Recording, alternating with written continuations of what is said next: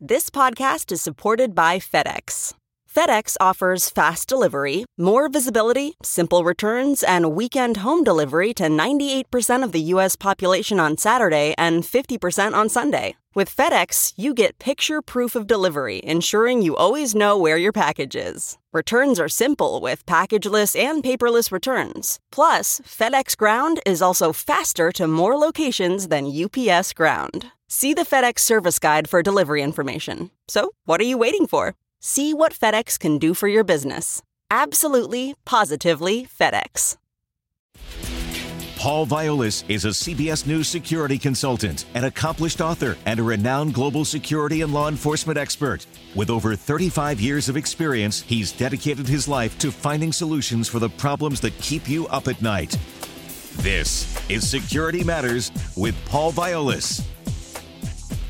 Welcome to Security Matters, a CBS News radio production. I'm Paul Violas, and today's episode is going to bring you behind the ISIS curtain as we speak with a former ISIS member. That's right, a former ISIS member, and more importantly, a recruiter, someone a part of the ISIS ranks that spent time looking for individuals right here in United States communities to join the ISIS ranks. We're going to have this gentleman here momentarily. But before that, some benchmarking information to bring us all on the same page with respect to Islamic radicalism, ISIS, and how that relates to us on American soil. You know, one of the things that I like to do, and you'll see this as we continue to grow our show, is that I'm very much into benchmarking information. I like empirical data, qualitative and quantitative information that eliminates the opinion and gives you solid fact. One of those things, what I looked at, 44. Remember the number 44. Those are the number of youths, some as young as 12 years old, that have attempted to commit acts of terror in the West and in the United States in the name of ISIS since the end of 2014. 50% of these were radicalized by online recruiters. An additional 17% of these children had no formal contact with the Islamic State, which indicates that they were likely radicalized by viewing ISIS's online propaganda. Is this happening on American soil? It most certainly is. And with what frequency? We're going to find out shortly. But let's just look at this. You know, my dad used to say, God rest his soul, my dad used to say, if you want to know about the future, study history. History is a cause, event, and result cycle. Well, let's look at history. From San Bernardino to the Pulse shooting in Orlando, and everything in between and subsequent to, we saw blatant, overt examples of Islamic radicalists that were born and bred here in the United States that grew into becoming Islamic radicalists right in front of our eyes, living in our own community, responsible for mass shootings. And all the signs that existed prior to them perpetrating these horrendous, these heinous acts, they were done right in front of us. As we go through this episode today, you're not only going to hear from one of the foremost experts in the world on this subject, but we're going to break down the signs of radicalization, the 10 things that you can look for, how you can identify this in your own community, how to report it, and most importantly, how to prevent it.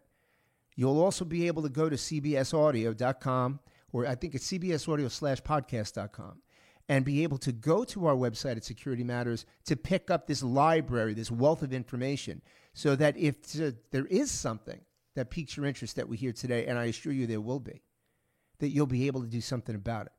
Part of the mantra of Security Matters. One of the things that I really want to lay out here, very important before I introduce our guest, is that this is not in any way, shape, or form directed at the Muslim population. All too often, when people use the term ISIS or Islamic radicalists, they immediately apply it to Muslims. That could not be more inaccurate, it could not be more unfair, and it could not be more false. It's simply not true. It's almost like saying that all Germans were Nazis. Not the case. This is a very small group of individuals, and not all Muslim, bear in mind. Not all Muslim. So many coming from the Christian faith or the Jewish faith and others that are radicalized. Our job here today is to impart information that will bring to you that light that comes on that says, wait a second, This doesn't look right. One example I will give you that sticks out in my mind before I introduce our guest. When I was covering the Pulse shooting in Orlando, the thing that jumped off the page is that shooter was not only a member of his community in Miami, Florida, but he was also a licensed security officer by the state of Florida, licensed to bear arms and to exercise deadly physical force. The signs retroactively, as police and investigators scoured through information, the signs were glaring. They were frightening of all the things that he did and said, the way he changed his appearance, all the things we should have known. By the end of today's episode, I assure you, that information will be brought front and center. The other part about about ISIS that we need to remember is that their business model is imperative. From an educational standpoint, Al-Qaeda, think back November 1993, Al-Qaeda did their research and they struck the World Trade Center. We got a little wake-up call, but we fell right back to sleep. On September 11, 2001, they struck again.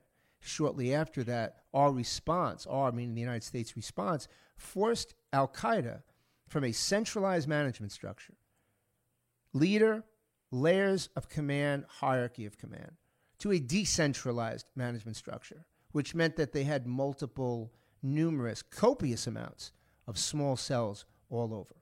The birth of ISIS started actually around 2004, and that has grown today to be a global asset for terrorism. No one better, in my opinion, no one better could I have on this show, could we have together right now, than a colleague of mine I'm proud to be associated with. His name is Mubin Sheikh. Let me tell you a little bit about Mubin. He's a former security, intelligence, and counterterrorism operative, and now an expert with experience in radicalization, de-radicalization, countering violent extremism, and national security and counterterrorism. Based on his history and former involvement with ISIS, he has testified as an expert for the United Nations Security Council, the United States Senate Committee on Homeland Security and Governmental Affairs, the National Counterterrorism Center, and Special Operations Command Central. His story, fascinating and frightening, actually began when he was 14 years old. It is my pleasure to introduce Mubin Sheikh. Mubin, thank you so much for joining us today. Hey, thank you for having me. Mubin, take us back to age 14. You joined the Royal Canadian Army Cadets. You held the rank of Cadet Warrant Officer, clearly on the path, well, let's just say, on a path opposite of which you took. And then something happened, an acute identity crisis, from what I understand. Tell us what happened to you at that point. Yeah, I'm basically born and raised in Toronto, Canada. I went to public school by daytime, Quran school by evening time, and this is what would lay that foundation for the identity crisis that I would end up having. It was in high school that I had a house party, and I basically got caught. My uncle walked in on the party, and it forced me to kind of reconsider what I was doing in my life. And I think it was really the shame and the guilt that pushed me to decide that I needed to get religious. And so this is a long time ago, in 1995. I would end up going to India and Pakistan, and it wasn't ISIS. It was actually Al-Qaeda and the Taliban that I got linked up with when I was only 18 years old. Okay. So that's how it began. Now, you rose through those ranks to the point of not just as a member, but a recruiter, which meant that not only was your intellect up front and center with this particular group, but you were seen as a recruiter, someone that could bring more individuals to the cause. As a recruiter, and bear in mind too, Mubin, as a recruiter, we have so many people listening to this right now that really need to understand the following questions. They need answers. What is the typical demographic of the person that they would go after? Yeah, so I did become a recruiter, and we did bring a number of people to our side. The things that we would deliberately look for, number one is a kid who has been disconnected from his family. Because what we were going to do is we were going to become the family. We were going to become his parents. We were going to become his siblings. And we were definitely his friends. And so that's the number one thing that we look for. It must be disconnected, detached, in some kind of tension or trauma with the family unit. Once that is established, then it becomes extremely easy to bring this individual over. That's the first point that we would look at. And quickly, the second point is we would see how knowledgeable is this person actually about the religion. Contrary to popular belief, and I really like your caveats at the beginning about separating the difference between the religion and the zealots, we would look for people who did not know the religion. Because if somebody knows their stuff, they would argue back against us, and we would realize very quickly this person's not going to be on our side. We needed them a blank slate so that we could fill the slate for them. Mubin, how would you now, next question, logical path in this conversation, how would you then target these individuals? Through the internet, social media? How? How would you find them? Sure. So basically there's one period, so this is my period of activity and involvement, and it was before social media. But of course, in the course of my my work and my expertise, I of course was all over the ISIS networks for a number of years and infiltrating their networks as well. In the old days, if I can call it that, it was face-to-face communications. That was the way to go about doing it. There were some CDs like jihadi videos which were being handed out, which you could watch on a computer, and that would basically serve the function of that recruiting piece, right? Of that emotional recruiting piece that would suck these guys in. Now, what we're dealing with in the social media circles really is this acceleration of information. So you have a whole large amount of information that is passing very, very quickly. So whereas before in the old days it would take some time, we would need to do a face-to-face and converse with somebody and talk about the nuances of this and that. Nowadays, we're dealing with something very different. Everything is accelerated. So it doesn't need to take, the months and months that it took. Now it will just take weeks. It doesn't even need the in-person face-to-face. You can just do it anonymously online. And so that's the phenomena we're dealing with now. How frequently does this actually happen? And now, obviously, you're, as I said before, somebody that has that behind-the-curtain viewpoint. But is this once in a while? Is this an everyday matter? How frequently is this communication sent out there? Oh, yeah. I mean, ISIS has been doing this communication for, so if you look at the years 2014 to 2017, this stuff was being churned out every day, literally every single day, multiple media blasts a day. It's gone down, of course, because ISIS has been attacked and has been, they've been hit hard. But with the recent attacks in Sri Lanka, the Proof of Life video by al-Baghdadi, that is a message to us that they are not gone anywhere, and if anything, we're going to be hearing from them soon. I have to say, that really kind of brings me to the next question as to what is the mantra. But before we do that, we're going to take a quick break. You've been listening to Security Matters, the CBS News Radio production. Stay with me. I'll be right back. One of the more disturbing elements of the story that we've covered was something we did for CBSN on assignment called The Children of ISIS. And we focused specifically on children of the caliphate, or the so-called caliphate, and the way they were being indoctrinated over the years. You have to remember that there were 10 million people that were under the control of ISIS, and they were running the schools. One of the disturbing things we saw were young kids, sort of grade school age, and they were being taught how to count using Kalashnikovs and timers on bombs in order to tell a time. And that was in English. It just goes to show you how they were trying to indoctrinate children at a very young age to get used to this idea of violence. And they were being taught ISIS's brand of Islamic extremism. And once they got old enough, they were being taught to fight.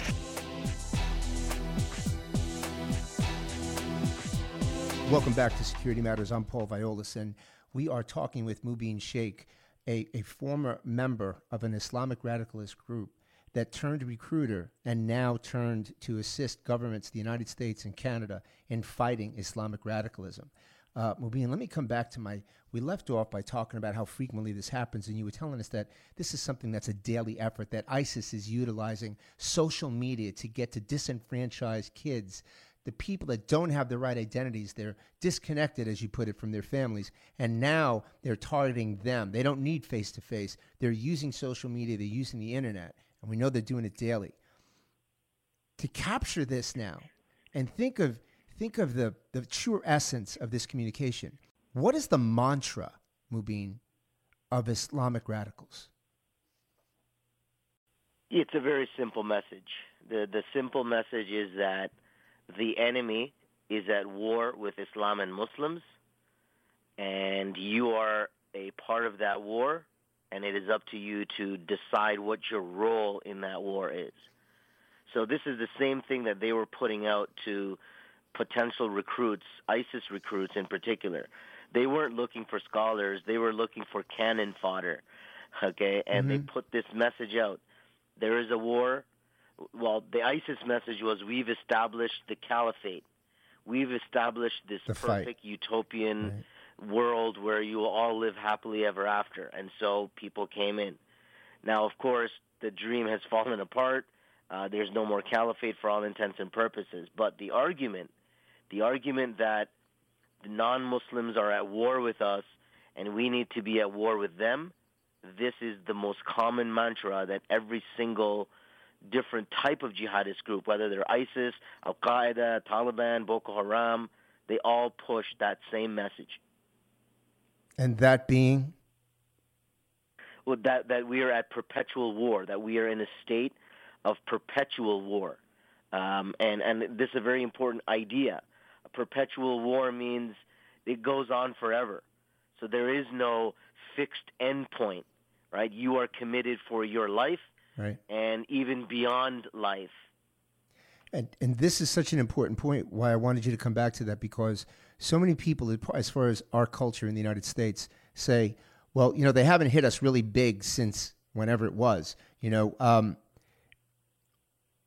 Has the risk gone away? Well, culturally speaking, do you think it's a fair statement to say that the American culture is on one clock and Islamic radicalists are on a completely separate one, meaning American culture wants things done now and Islamic radicalists are on a life clock? Was that fair?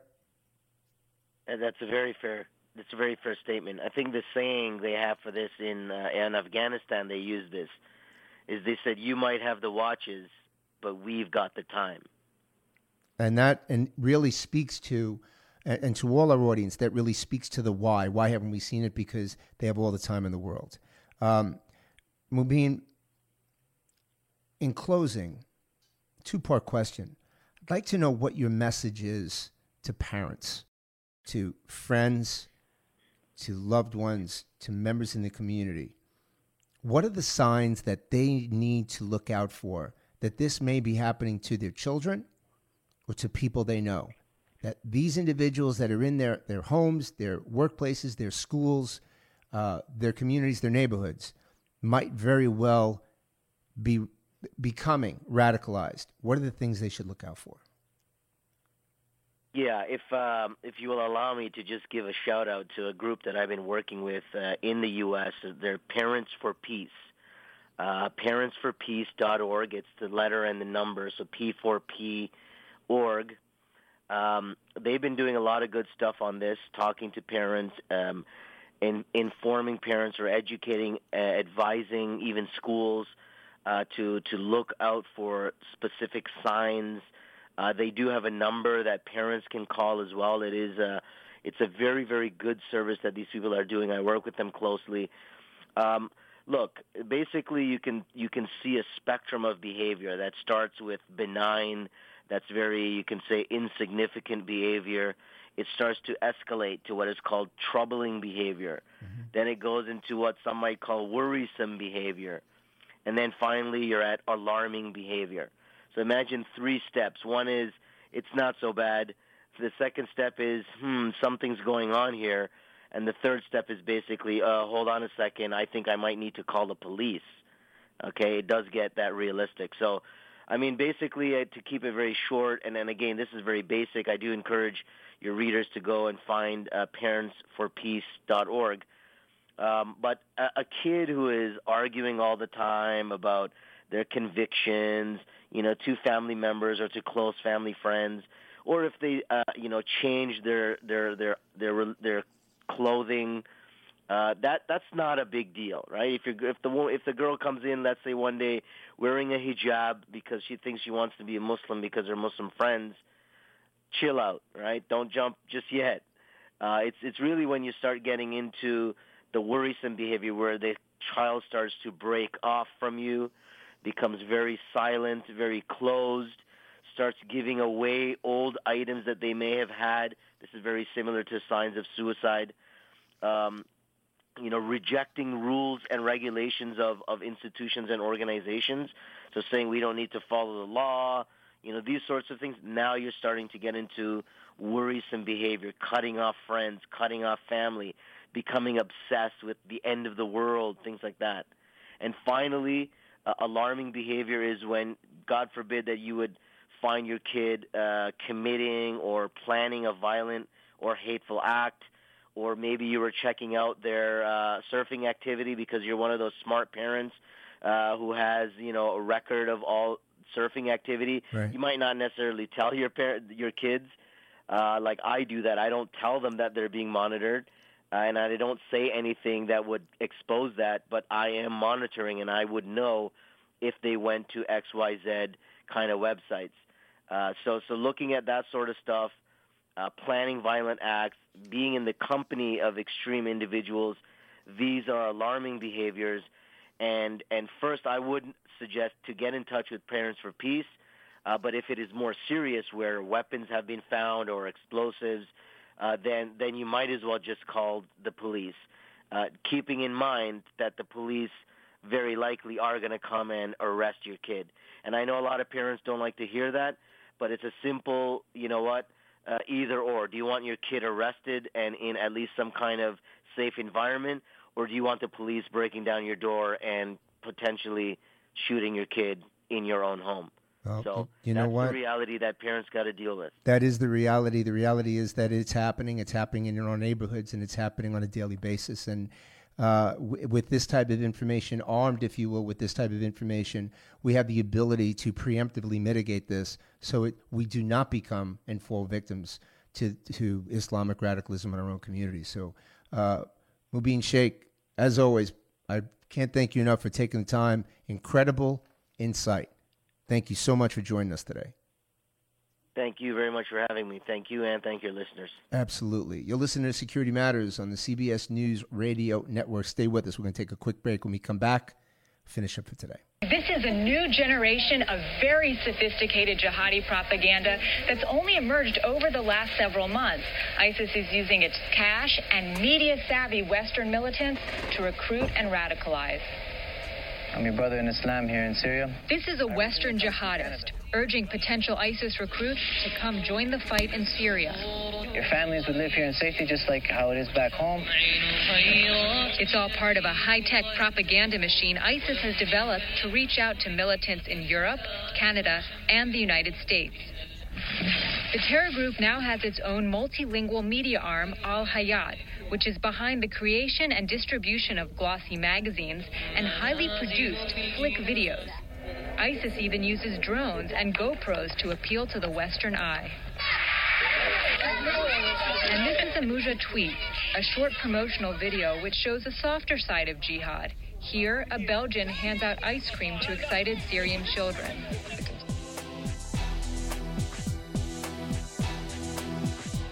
Welcome back to Security Matters. I'm Paul Violas, and I don't know about you, but if that didn't raise your eyebrow for a couple of minutes straight, then I don't know what would, because when we're thinking about this particular individual, Mubin, and the path, the journey that he's taken now, and one of the things I didn't want to say this, put him on the spot, but obviously in a very dangerous situation himself by turning away from first Al-Qaeda, then ISIS, and now serving the Canadian and U.S. governments in counterterrorism.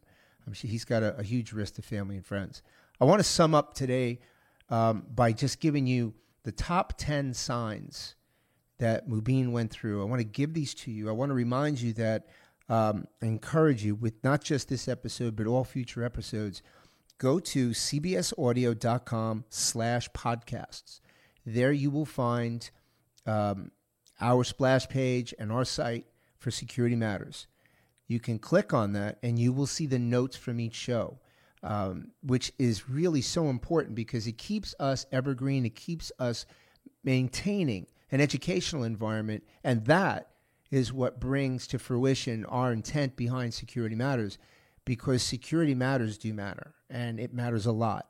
Nothing's more important than your own safety.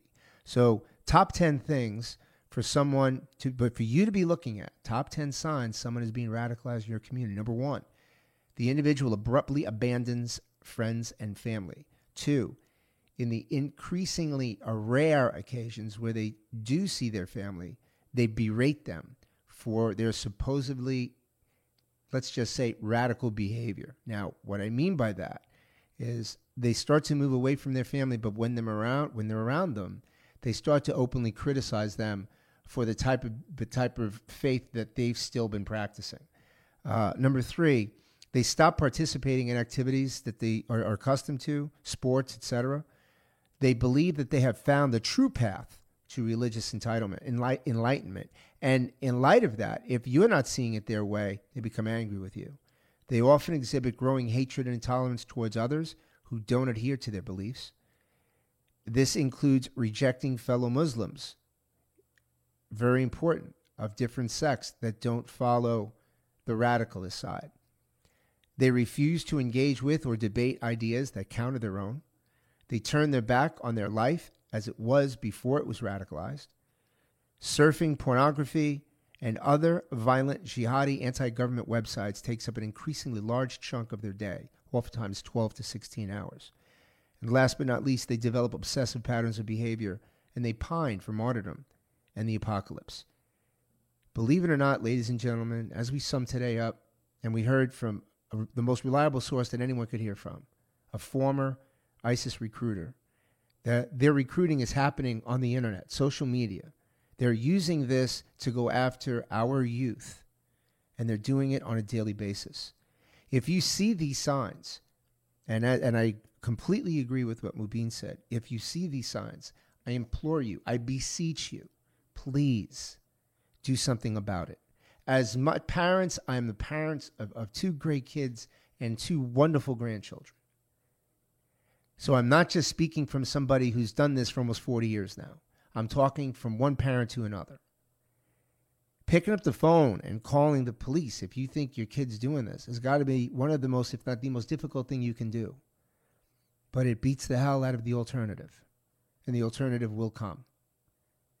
So I implore you to take this into consideration.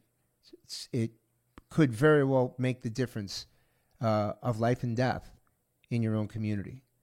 If you see this, you contact your local police. You can contact the local FBI office. Both are prepared and well-trained to respond. With that, we close for today. Please bear in mind, we want to know the subjects that you're interested in. We want to know the things that keep you up at night. We will, in fact, do shows on them. You can hit us up on Twitter, Facebook, Instagram, all at Paul Violas. By all means, you need to go to cbsaudio.com. Check out our splash page. Check out all the great podcasts like 60 Minutes, 48 Hours, Intelligence Matters with my colleague Mike Morell and many others that are fantastic. Again, that's cbsaudio.com/podcasts. For everybody here at Security Matters, hope you have a good, safe week. Be safe, be well. God bless. Thanks for listening to Security Matters with Paul Violas. The podcast is produced by Seth Neiman and CBS News Radio. For more podcasts from CBS News, visit cbsaudio.com/podcasts. The Hargan women seemed to have it all. We were blessed. My mom was amazing. But detectives would soon discover inside the house there were the bodies of 2 women. A story of betrayal you would struggle to believe if it wasn't true. I am just praying to God, this is a sick joke. From 48 Hours, this is Blood is Thicker, the Hargan family killings. Listen to Blood is Thicker, The Hargan Family Killings, starting May 8th, wherever you get your podcasts.